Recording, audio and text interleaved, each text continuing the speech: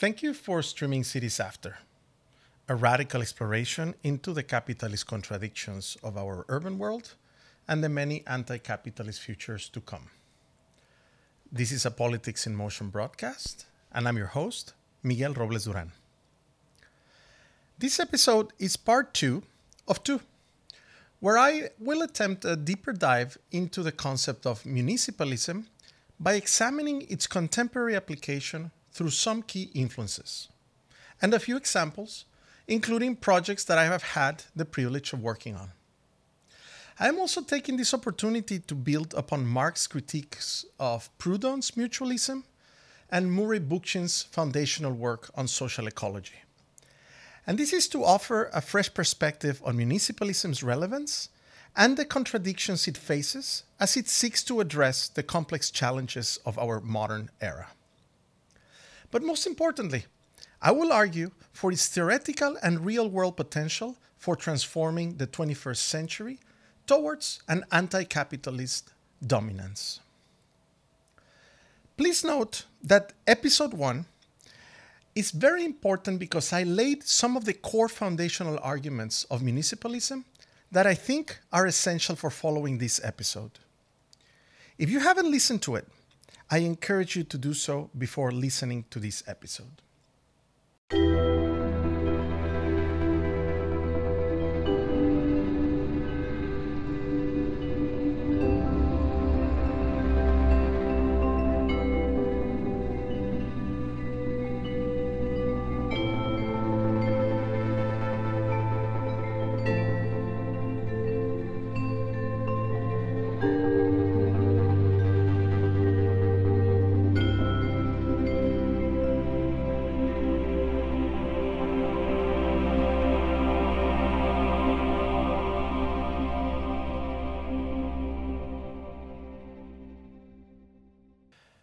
I started last episode by defining municipalism as a political ideology with roots in anarchism that promotes the reconfiguration of the local level of government or the municipality, and this imagined as a self-governing site of political organization and decision-making, where political power is imagined to be concentrated in a multitude of municipal assemblies of ordinary inhabitants that are locally organized under principles of direct democracy and horizontality.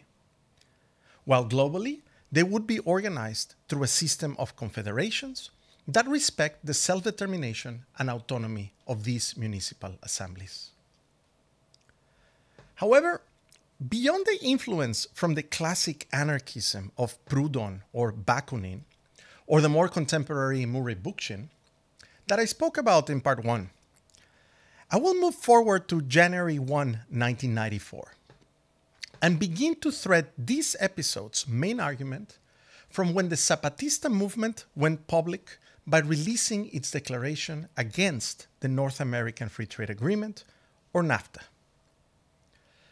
Apart from sparking the mass anti-globalization and anti-neoliberal struggle, the Zapatistas, with their collectivized living propositions and their political organization, based in indigenous forms of governance and democratic assemblies, also began to arouse the imagination of the many of us that had been working around alternative forms of social and territorial organization to capitalism or against capitalism. The Zapatista politics, also called Neo-Zapatismo, echoed elements of the political Mayan tradition, of libertarian socialism, of Marxism, of course, and what is more related to the topic of this episode, mutualist anarchism, an influence they chose to emphasize in their famous slogan, para todos todo, para nosotros nada. For everyone everything, for us nothing. As well, in the inscriptions you will find in a welcome sign as one enters Zapatista territory. En rebeldía, aquí manda el pueblo. El gobierno obedece. In rebellion, here the people rule. The government obeys. In a very short time, the Zapatista communities became a glowing example of municipal autonomy as they showed the world how it was possible to take charge of their own development in various aspects. For example, they established horizontal organizations that support their health, education, and have developed quite sophisticated sustainable agroecological systems without relying on the Mexican government, referred by them as el mal gobierno, or the bad government. In addition to their municipalist autonomy, Zapatista communities have been committed to promoting gender equality in all their territories. And this is definitely a first in the Mexican region. And also have implemented the Women's Revolutionary Law, which has served as a framework to challenge and dismantle patriarchal norms equating the decision power of women within their communities. Furthermore, Zapatistas engage in outreach and political communication to foster international solidarity, share knowledge, and build trade networks and alliances with other like-minded movements.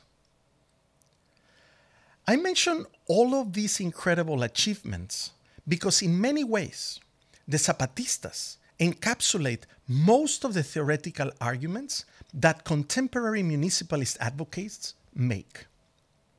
And this is the reason I consider them the ground zero of the contemporary municipalist movement.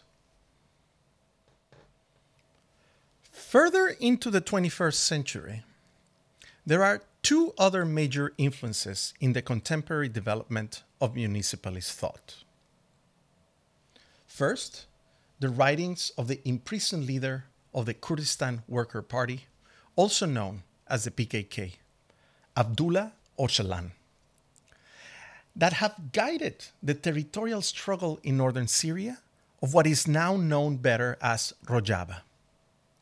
And second, the municipalist politics of the Catalan political party, Barcelona en Comú, and their leader, the now ex-mayor Ada Colau, who was in power 8 years from 2015 until this year. It is also interesting to mention that both municipalist movements are somehow linked. But before I discuss Barcelona, a city that I have been involved with over the last 5 years or so, let me first touch briefly on Öcalan, the Rojava movement, which, by the way, Rojava means west, and the now called Autonomous Administration of North and East Syria, or AANES. It's really hard to pinpoint when Öcalan's writings became the guiding light for Western Kurdistan. He had long been an important leader before he was imprisoned in 1999. And back then, some referred to him as a Stalinist Marxist and others as a Leninist Marxist. But while imprisoned, he encountered the writings of Murray Bookchin and quickly became an avid follower. In a very short time, Öcalan began to shift his ideological tendencies towards social ecology, which is Bookchin's main theoretical framework for conceptualizing what he called libertarian municipalism. This ideological shift led Öcalan to write what became his most influential text on political theory, the Declaration of Democratic Confederalism in Kurdistan, which was made public in 2005, and later followed by an equally influential 4-volume work titled The Manifesto of Democratic Civilization. In this declaration, Öcalan called for an alternative to the traditional nation-state model, emphasizing the establishment of a decentralized governance system in the Kurdish region, with a strong focus on local decision-making through direct democracy and consensus-based processes.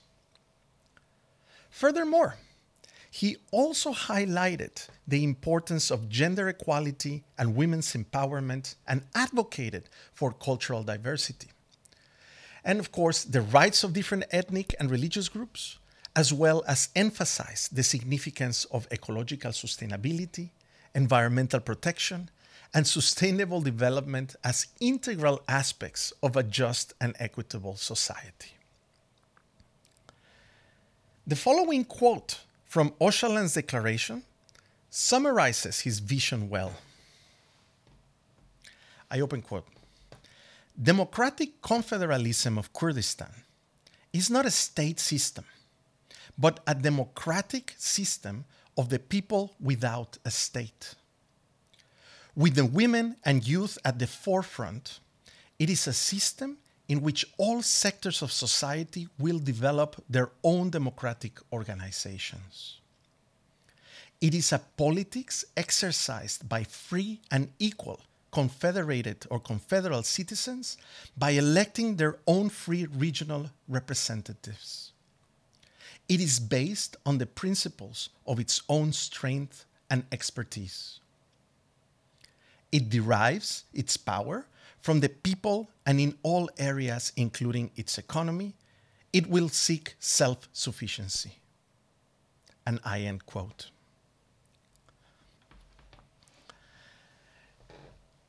In an extraordinary demonstration of unity, the Declaration of Democratic Confederalism was swiftly embraced by the PKK shortly after its release.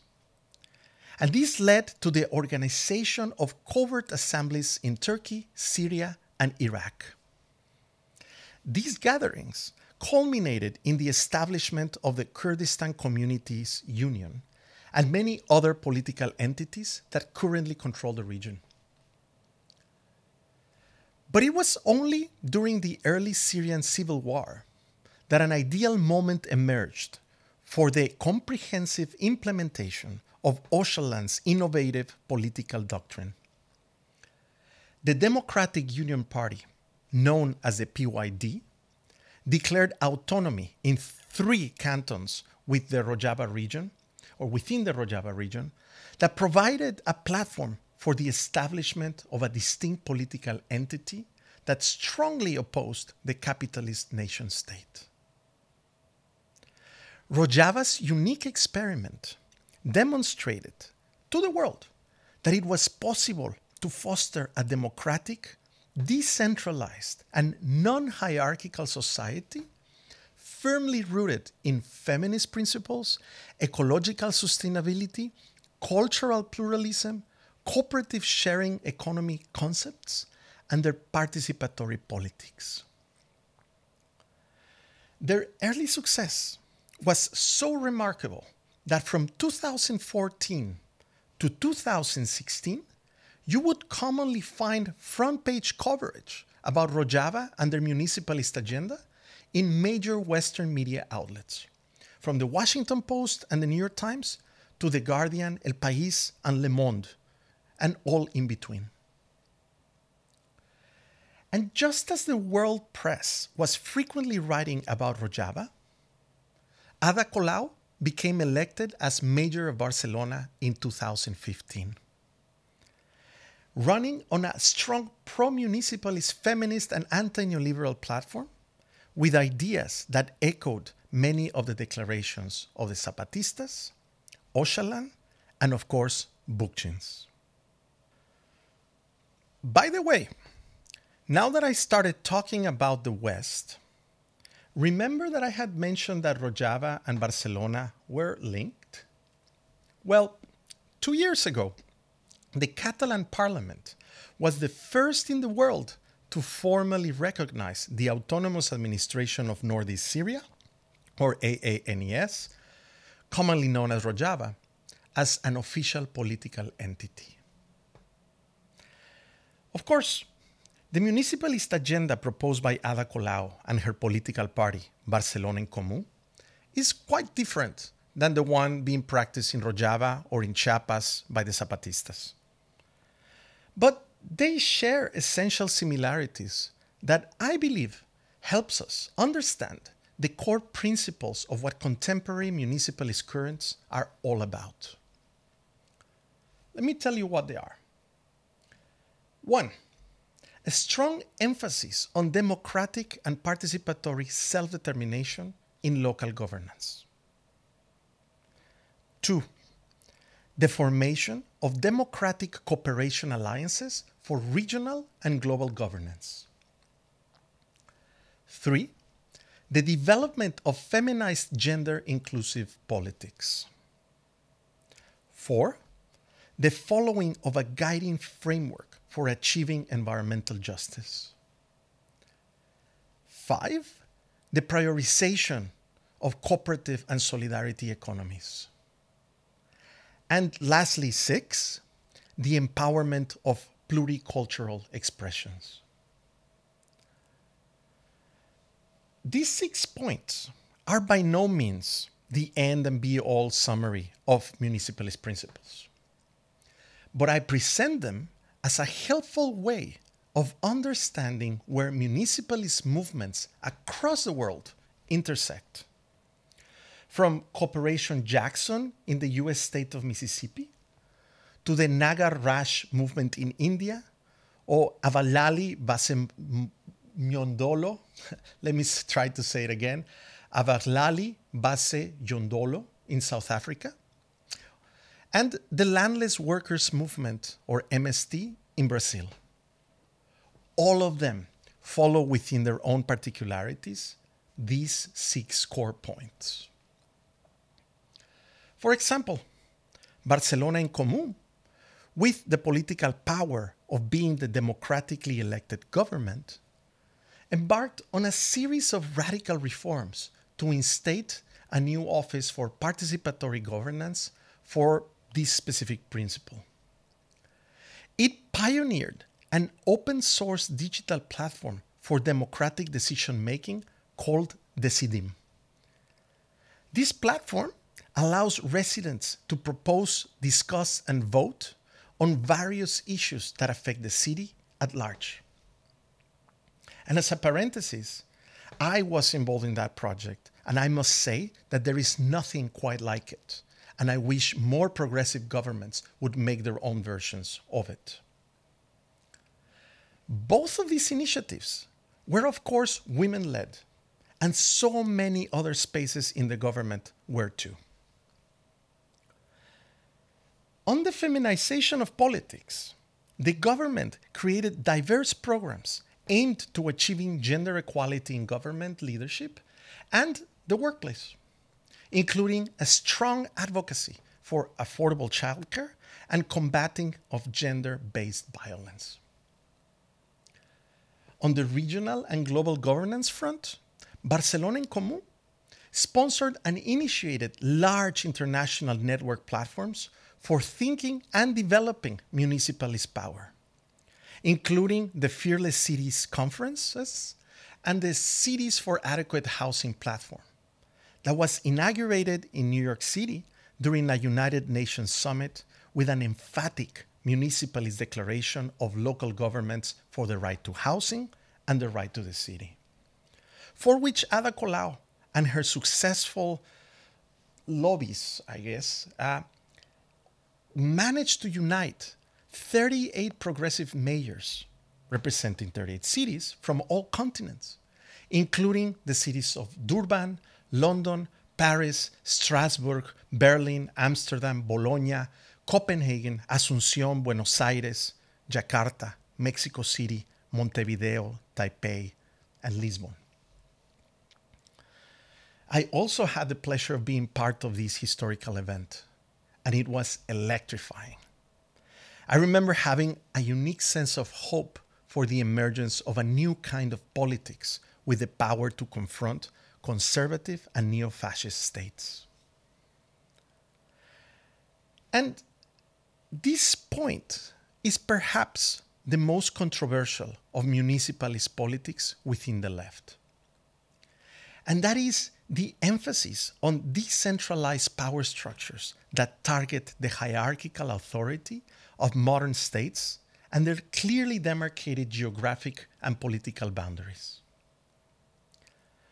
This is its main anarchist trait: the belief that it is possible to imagine a future where self-determined cities, towns, or villages across the globe can form strong enough alliances and cooperations and confederations that there won't be a need to have states and, of course, the bureaucratic apparatus that comes with states.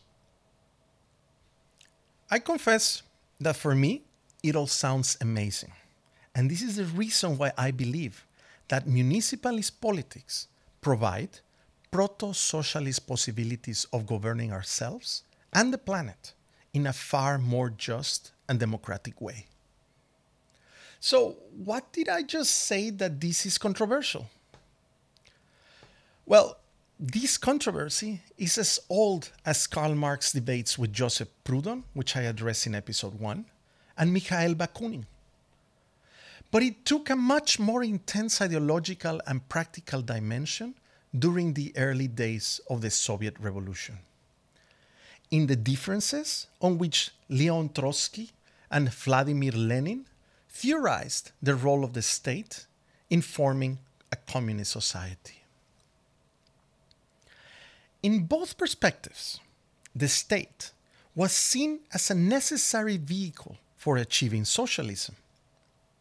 However, Trotsky saw it as a transitionary formation that would slowly give power to smaller workers' councils with international alliances called Soviets, who at the end will form the basis of political power. Lenin, on the other hand, focused on the idea of a vanguard political party as a centralized force that would oversee a socialist state in a geographical and politically limited country. And once it was successful, it would help then catalyze the emergence of other socialist states elsewhere. The state, for Lenin, was a necessary tool of the political party to command the transformation towards socialism. But even though both Trotsky and Lenin's view of the state differed, they both shared the goal of achieving a classless society and, of course, the overthrow of capitalism. And this classless society was going to be consummated in what Marx called communism. And communism would no longer require the temporary or centralized figure of the state. Its abolition would be a natural tendency of a communist society. But until that happened, for Marx, Trotsky, and Lenin, the figure of the state, however their views might differ, was a requirement for achieving socialism and later communism. And this is where the controversy with municipalist politics lies. And of course, within the left. Even though Bookchin might have touted that municipalism was a way out of the deadlock between Marxism and anarchism, I think that municipalism still has a very limited scope, as it has only focused on reconfiguring the local level of government as a site of political organization and decision making. And by doing so, it has ignored the ceasing of the state power and has failed to acknowledge in their political strategy the importance that the state plays in rendering and reproducing capitalism at a planetary scale in all its deadly and perverse forms. In part 1 of Municipalism, I quoted the following from Marx's Capital Volume 3. And I open quote. The cooperative factories of the workers themselves are, within the old form, the first examples of the emergence of a new mode of production. And I end quote. Despite its theoretical drawbacks and limited scope, I see contemporary municipalist manifestations in the same light that Marx wrote about cooperatives. I see them as attempts to offer proto-socialist examples within the old form, the existing form, the existent form, but that give us a glimpse of the emergence of a new mode of production. But most importantly, I confess that municipalism has charged my imagination with many possible directions and visions for the slow growth of an international anti-capitalist alliance or alliances that will provide the practice ground for the eco-socialism to come. So, to all the listeners that coincide with Marx, Lenin, and Trotsky on the importance of the state, please don't be put off by municipalism, and I challenge you to engage more deeply in its ecosystems. I am sure you will be surprised of the many new possibilities that are being created at the local level. And to all the listeners that are fans of Bookchin, the Zapatistas, and Rojava, I challenge you to expand your localized politics into the inner workings of the state and the supranational forces that make decentralized hierarchy possible. I think it can only make your movements stronger. I am convinced that the way forward for anti-capitalist politics is somewhere in between the dynamic relation between these scales and approaches. But now, I want to know, what do you think about municipalism? And if there is anything important I missed talking about?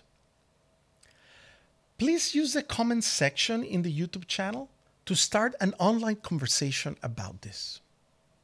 I look forward to answering your questions and comments.